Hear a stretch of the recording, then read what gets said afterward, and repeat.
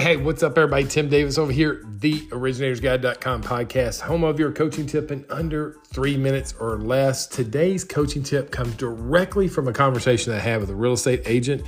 And we had a wonderful conversation, talked about a lot of things, but during our call, he mentioned how few loan officers actually return calls and keep them informed. And it's shocking how many times I've heard this from real estate agents.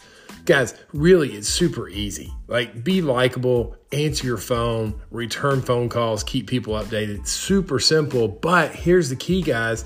You have to always be earning the relationship. Never take for granted your past clients, your current clients, your referral partners, your agents are going to be with you long term. You have to always find ways to continually pour value and earn the relationship over and over and over again. Never get comfortable in any relationship that you have. That's your coaching tip today, guys, along with the fact that somebody in your city is going to apply for the loan. You want to make sure that you're available. Make sure you're well known. People know to call you. Go have that successful day. Lock that loan.